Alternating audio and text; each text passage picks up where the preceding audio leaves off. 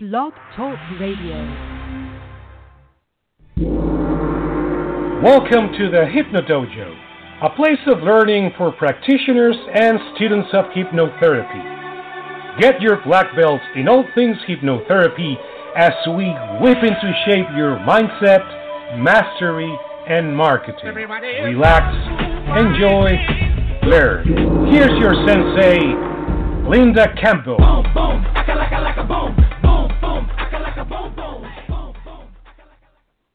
Hi, and welcome to the Hypnodojo. I am, as the man said, Linda Campbell.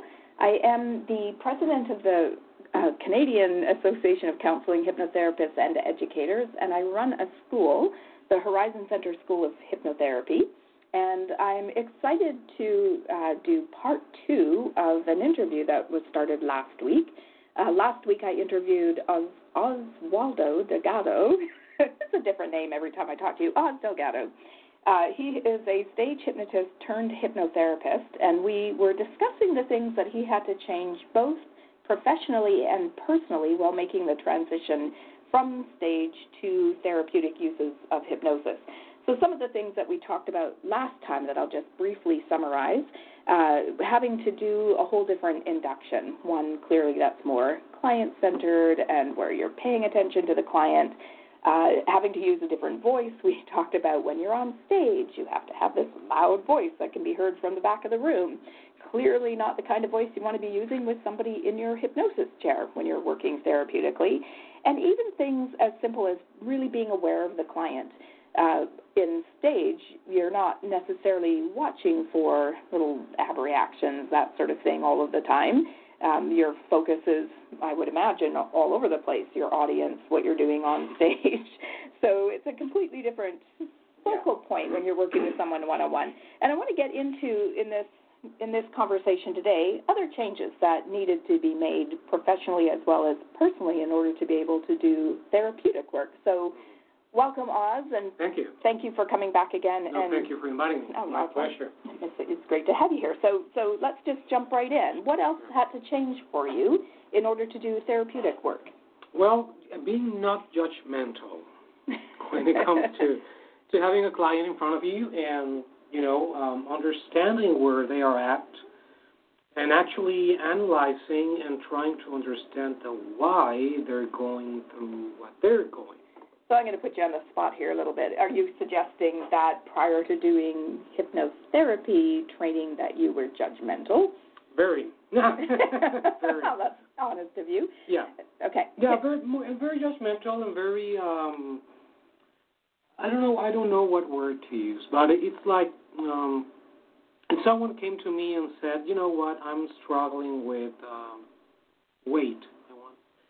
I would have not at all thought about why this person is not losing weight, or What would you have thought? Just eat properly and get on with it? Yeah, shut your mouth and shut your mouth. Shut your mouth. Wow. Shut your mouth and lose some weight. Do some exercise.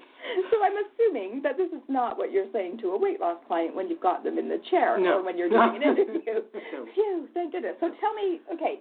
So in the past, you would have just said or thought, just quit eating and you'll be fine. I would have not said anything, right? I would have not been rude and say anything. But your internal voice. But my internal voice would have been like, yeah, you are fat because you're not exercising or because you're not eating properly or because you're eating too much.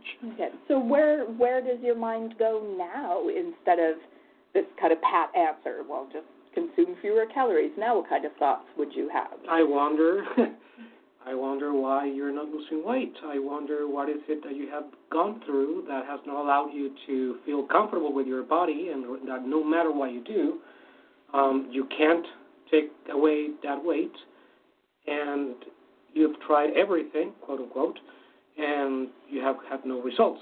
So let's work on that. So yeah, it has changed a lot the way I think and perceive myself and other people around me, right? Do you know what it was that caused that change to occur? Was it a specific moment? Was it a gradual thing over time? Was it something that came up in training? Can you? I think don't think I can't pinpoint an exact moment. I think it was mostly gradually, like realizing, because again, like I said last time, I had to unlearn a lot of things when I started that course. And I think that what was happening was that as I was unlearning, I was learning. So then I had this internal refurbishment or internal upgrade on trying to understand stuff. And when I was in class, there was a situation with one of my classmates. We were doing sessions amongst each other, and I didn't prepare for my session. I didn't do the necessary work. And that day, it was like I realized how important it is to be prepared and to actually understand what the person in front of you is feeling and thinking. And so what were you thinking going into that session without having prepared? I'm going to nail it. how would you have nailed it? Just give them suggestions around No, it? I had an idea, but I never thought it would be, and just in my defense, it was early in the course. This was not like 2 months ago or 3 months ago. No, basically, well, like, okay, I know what's going on, and that was it. Like, I think it was a struggle between my stage hypnosis ego, I've been doing hypnosis for all this time, I know what I'm doing. Yeah, I know what I'm doing. Yeah, so doing hypnosis is quite different from doing hypnotherapy. Yeah. Sure, you could walk into any room and put somebody into hypnosis, but that doesn't necessarily mean you know what to do or say once they're there in order to resolve their problem. Yeah, now, definitely. Yeah. Yes, I remember that day vividly. I remember coming in on the conversation you were having with your classmate where she was saying, I took a lot of time to prepare for you, and I'm disappointed that you didn't put thought into what it was I was working on, and I kind of pulled you aside and gave you a similar chat that, if this is how your business looks, you're not going to get return clients, right? You've got to take some time to consider and think about what that person is struggling with and what can you do. So I'm glad to hear that it's shifted for you. Yeah, a lot of things. Yeah, and empathy. Like when you're a stage hypnotist, I'm not saying that you don't have empathy for anyone, but it's not the same thing. You're not thinking about the personal problems or what people are, struggling or going through when you are doing a stage hypnosis show. So when you realize that when you realize or really understand the power of hypnosis to help someone, that's when things start shifting, right? And it's kind of hard to put into words, but basically it was a gradual thing, going from being the sole owner and producer and everything of a show and being on stage and making people do what I wanted them to do, to shift your attention to little details, right? Like how are they reacting, how are they breathing, are they relaxed or not relaxed, are they going in hypnosis, how deep are they accepting your suggestions, are they reacting to what you're saying? So it's very different. It is, yeah. Well, we were talking last time about your perception of hypnotherapy before you ever did the training, that you just basically are going to suggest away the person's symptoms. But in fact, the way that I teach is very not that approach. Yeah, totally not. Yeah. So, and I think that the way I teach is also different than what a lot of people are learning out there. So it's not just you had the wrong idea. I think a lot of people have the wrong idea, including, I'm going to say, a whole lot of trainers who are still teaching people how to read scripts. Yeah. I actually have had a couple students take my training who had trained elsewhere, and they came to what I called a basic workshop, and afterwards they pulled me aside and said, this isn't basic to us. We weren't taught any of this. We weren't taught how to even write our own material. We were taught that go Google whatever the person's problem is. You'll find a script online, print it off, solution, right? Which horrifies me. So there's a real misunderstanding, I think. And again, this isn't about you. It's, I think, how people are training and how it's perceived by the general public that basically what we're doing is just suggesting away a person's symptoms. So sure, you don't really have to do a lot of preparation. Your client, is sleeping poorly. You just tell them to sleep better. What kind of preparation do you need to do None. there? Right. Yeah. And not only that, it's also the way that you deliver those suggestions, right? Because even if you decide to give a client suggestions, you're not going to bark them. You're not going to bark them. Bark them. Bark them, yeah, right.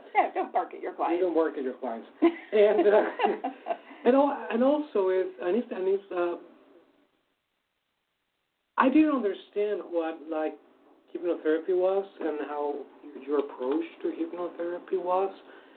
But also the important thing here is that once you start learning hypnosis and hypnotherapy and the way you are teaching it, you get this knowledge block, I call it, that you start wanting to learn more and more and more and more and more. And that's not the case with other trainings, right? You don't get that knowledge block because you don't need it. You just have to read scripts, right? There are people actually renting office space, and they say you can rent office space, and it includes a huge shelf with scripts for your every need you might have. So.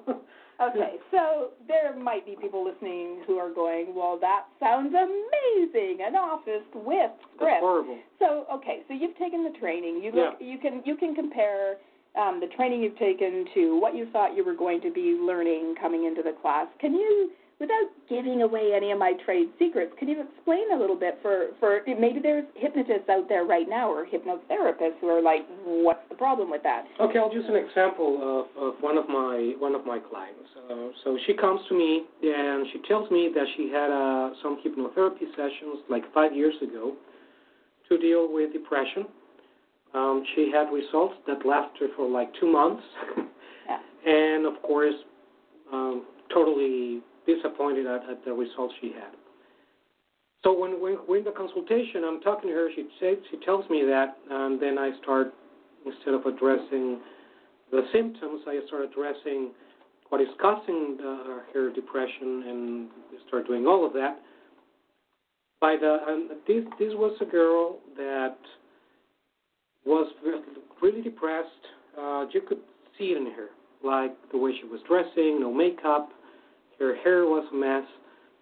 3 sessions in, her hair was done, wearing makeup, dressing nicely, and starting to date.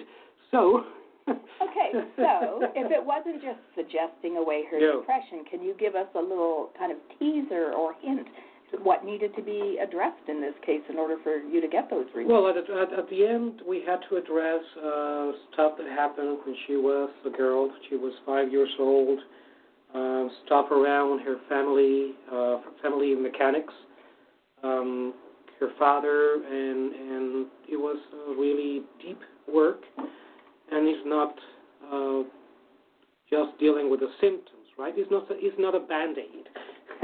Yeah. It's not a Band-Aid. Yeah, so the approach that I take is based loosely on cognitive behavioral therapy. There are events that occur in our lives. It's not the events that cause us our problems, because we all experience breakups and disappointments and, losing somebody or something we wanted. It's what we tell ourselves about that. It's the meaning we attach to them. It's the story we make up in our heads about what those things are about. How do these pivotal events in our lives change our worldview, change our belief about ourselves, change our beliefs about others? And instead of just suggesting away a symptom, it's really about working on altering that belief system again. For example, I had a client who came for smoking, and he told me he started smoking when he was 27, 28, which seemed really late in life to start smoking. So I'm asking questions about what was going on at the time. He told me that he had his first real job. Everybody there smoked, so it was a way to bond with his coworkers. It was a way to deal with stress. So I'm working that angle, and nothing's changing. So a couple sessions in, we do a little uncovering work to find out what was really going on. And as it turns out, he had shot a friend of his while they were hunting that year. The guy didn't die, but he spent 5 or 6 weeks in intensive care. And my client felt so distraught and guilty that he essentially started smoking to kill himself. Now, if I had just done the classic, you've got great willpower and self-control, you are a non-smoker, I'm not even in the ballpark. I wasn't even in the ballpark talking about stress management and not needing to smoke to fit in. What he actually needed to work on was his guilt around this near death that he'd caused. So there's sometimes unconscious, the guy didn't realize. So ironically, this person was still in his life. They were still buddies. There was no bad blood between them. He never thought to tell me about that event because he really had no idea it was still having some kind of an impact on him, or that it was even related to his smoking. So it's not as though the client withholds necessarily, but they may not know all the moving pieces that are contributing to or causing whatever symptom they come in. So, I could have done 1,000 sessions on you don't need to smoke to fit in or you have excellent willpower, but if I'm not even talking about the right topic, right, there's no incentive for the subconscious to change. I'm yammering about something that's totally irrelevant. Nothing happens from that. Exactly. Yeah, and the interesting part of this is that, yes, most hypnotherapists nowadays, that's what they do. They just offer a Band-Aid solution to their client's situation. And yes, they have results, but the results don't last because the subconscious mind at the end will go back to its usual process. So that was one of the things I had to change. I had to learn to understand and have that curiosity and have that wanting to know more, wanting to know where things are coming from. And I think that was one of the most important things that I had to unlearn when I was doing stage hypnosis. Because when I was doing stage hypnosis, there was no need for me to know anything about anyone. Yeah. At all. Yeah. Well, and I think so I don't know if this was your class or which class it was in, but I bring people in to do demonstrations. And one of the women that I brought in, I didn't know this, but she had been to 2 other hypnotists before she came to see me. She had been a client of mine. And she said she went in for weight loss, and this is somebody with significant weight to lose, probably could lose a couple 100 pounds, if not more than that. And she said the interview was basically the hypnotist saying, what do you want to work on? And she said, weight loss. And he said, okay, get in the chair. And I was so horrified, shocked, disgusted, fill in the blank when I heard that, because my way of thinking is if somebody's coming in with 200 pounds to lose, I've got 4 million questions. Where did this begin for them? What was going on in their life? What positive association do they have to hanging on to weight? What negative association is there to letting it go? What's going on in the deeper mind? I don't understand, and I have I'm just horrified by hypnotherapists who aren't taking any kind of background or history from the client, just puts them in the chair and does a standard. There is no, I guess that's the point. There is no standard script. There is no standard weight loss approach, or there shouldn't be.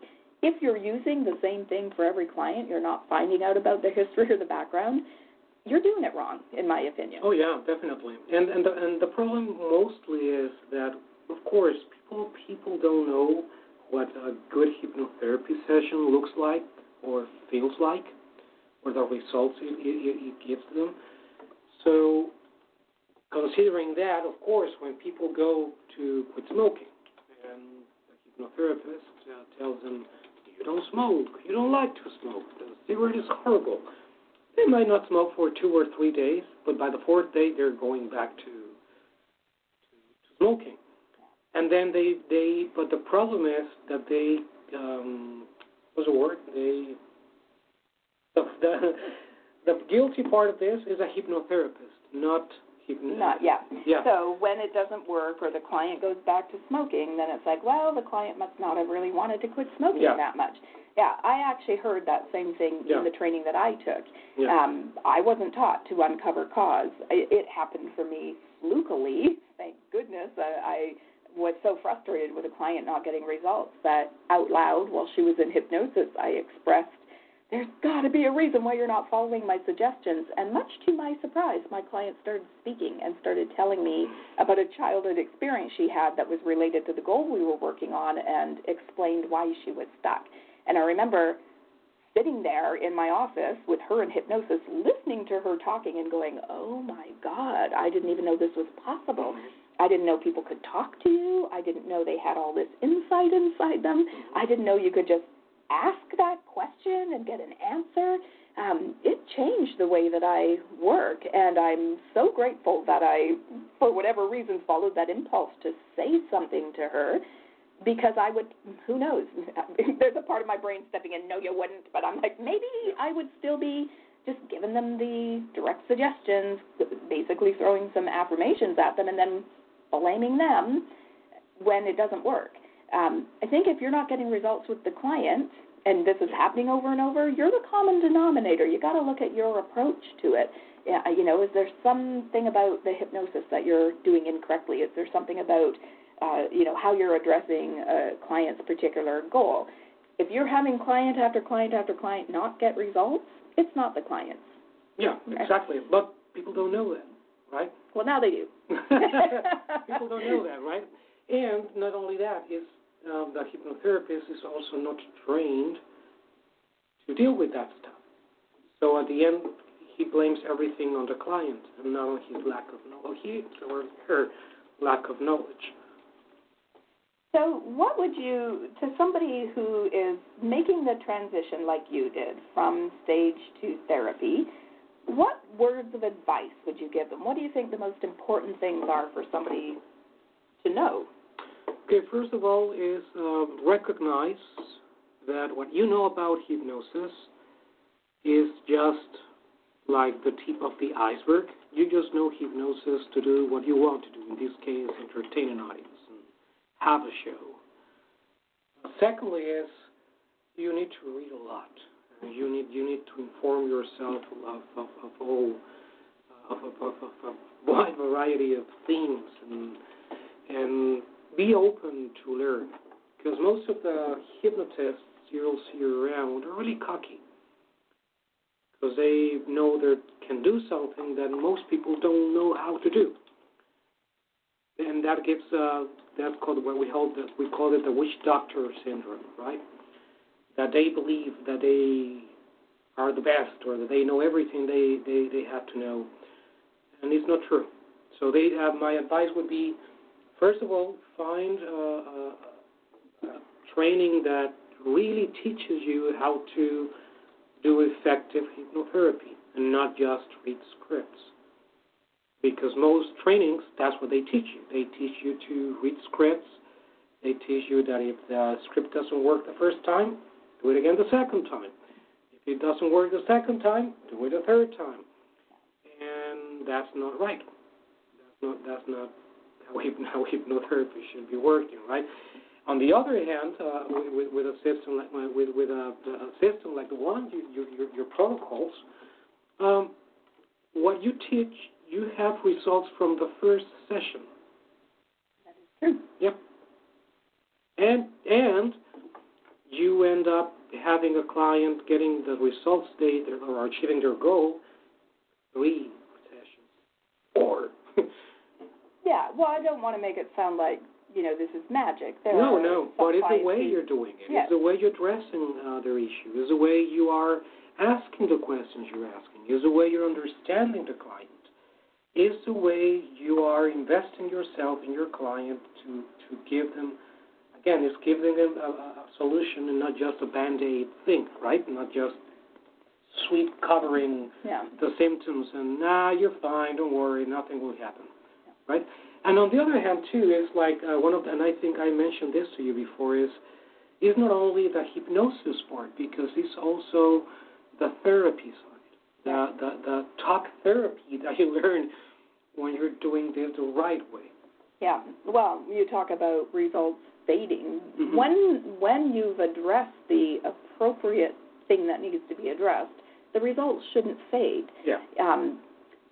This fellow who I mentioned earlier for smoking, if I hadn't figured out what was really going on underneath his smoking, then if he had gotten some kind of result at all, chances are it's going to wear off, because if he's still feeling guilty and he still feels like he doesn't deserve to live, then, and that's not shifted in him, then either the smoking's going to come back or there's going to be some other behavior that's a result of feeling guilty. It's a result of not feeling you deserve to be around.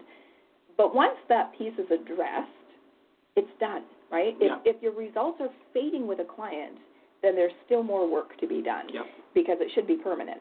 I use the analogy of a pie chart with a lot of my clients, with my students. You've heard me talk about this before, that there can be many different contributing factors. There could be one. I had the smoking client, for example, that I'm talking about. He started smoking because he felt guilty. There weren't all kinds of other reasons why he started smoking. However, I've had some clients who there can be many different contributing factors to whatever their problem is. And if I've addressed one that represents, 5% of what's going on, then the results are going to wear off after a while because there isn't enough that's been addressed in order for those results to be stable. But if I'm addressing 95% of what's going on, I've covered different contributing factors, then that's a solid enough result for it to last over time. Right. So, for hypnotherapists out there who are saying, well, things fade after a little while, that's normal. No, it's not normal. It means you're missing a big chunk of what's actually going on for the client. You've got to dig a little bit deeper. Yeah, that's absolutely true. And that's something, and I think that's one of the most important things that I learned here. And that opens up a lot of personal growth, too. Have you started self-examining more? Oh, yeah, definitely. Okay, so tell me about that. And one of the things I kind of pride myself on in this course is it's not just a theoretical course where you're going to come and learn about hypnosis and then you'll be able to go and apply it to other people. I want my students to be self-examining. I want them to be aware of what their own psychology looks like, what their triggers are, what their belief system are, what pivotal events they've had in their life that are still impacting on them, so that when they're working with clients, they can separate out their own stuff from what's going on with the client. Yeah, I was talking to a couple of my classmates a few weeks back, and I was telling them, if you look right now where you are today, and you look back at who you were a year ago, that's when you notice how much you've grown and changed and how much you've learned and how much you have learned to self-examine and understand where you're coming from, where your triggers are, why are you having those triggers. It's amazing, and it's scary too. Can you share a little bit about something you may have learned about yourself? I know, I'm like, quick, we've got 2 minutes. Tell me all your deep, insightful thoughts about. For the most part, I learned that I was a very self-centered, selfish hypnotist, and I was not worried or concerned about anyone going in hypnosis while I was doing my induction, because of the way I grew up, how I was raised, and my family trauma. I grew up with a lot of wrong messages, right? Stuff like I don't have to ask for help or anything. I am the man, right? And during this course, during this whole process, and one of the things I talked to a psychologist about 2 weeks ago was that when we're training, we do sessions amongst ourselves, because you cannot do hypnotherapy, you cannot give hypnotherapy if you haven't dealt with your own stuff too. So I think that's one of the most important parts, self-growth. I mean, we're all going to have stuff. We don't reach a point where somebody stamps, finished on your forehead and we're good. No. But you certainly shouldn't be working on a client with an issue that you're still struggling with. If you have social anxiety and you haven't worked your way through that, you probably should have social anxiety. You got to be on the other side of it, in which case you have tons of experience and resourcefulness, understanding that the average person doesn't have. But the ability to look within and understand what's still active within you and do your own work, I think, is essential to working with other people. How can we expect our clients to, step up and do their work when we ourselves have not? Exactly. No. That just goes by so fast. Maybe we'll do a part 3. We'll talk and see if we can drain more information out of you. So thank you so much for coming back. Thank you for always fun to chat with you. Yeah. And thank you out there for tuning in. Okay, take one with corrections with Campbell. Okay. Get your black belt in all things hypnotherapy and blah blah blah.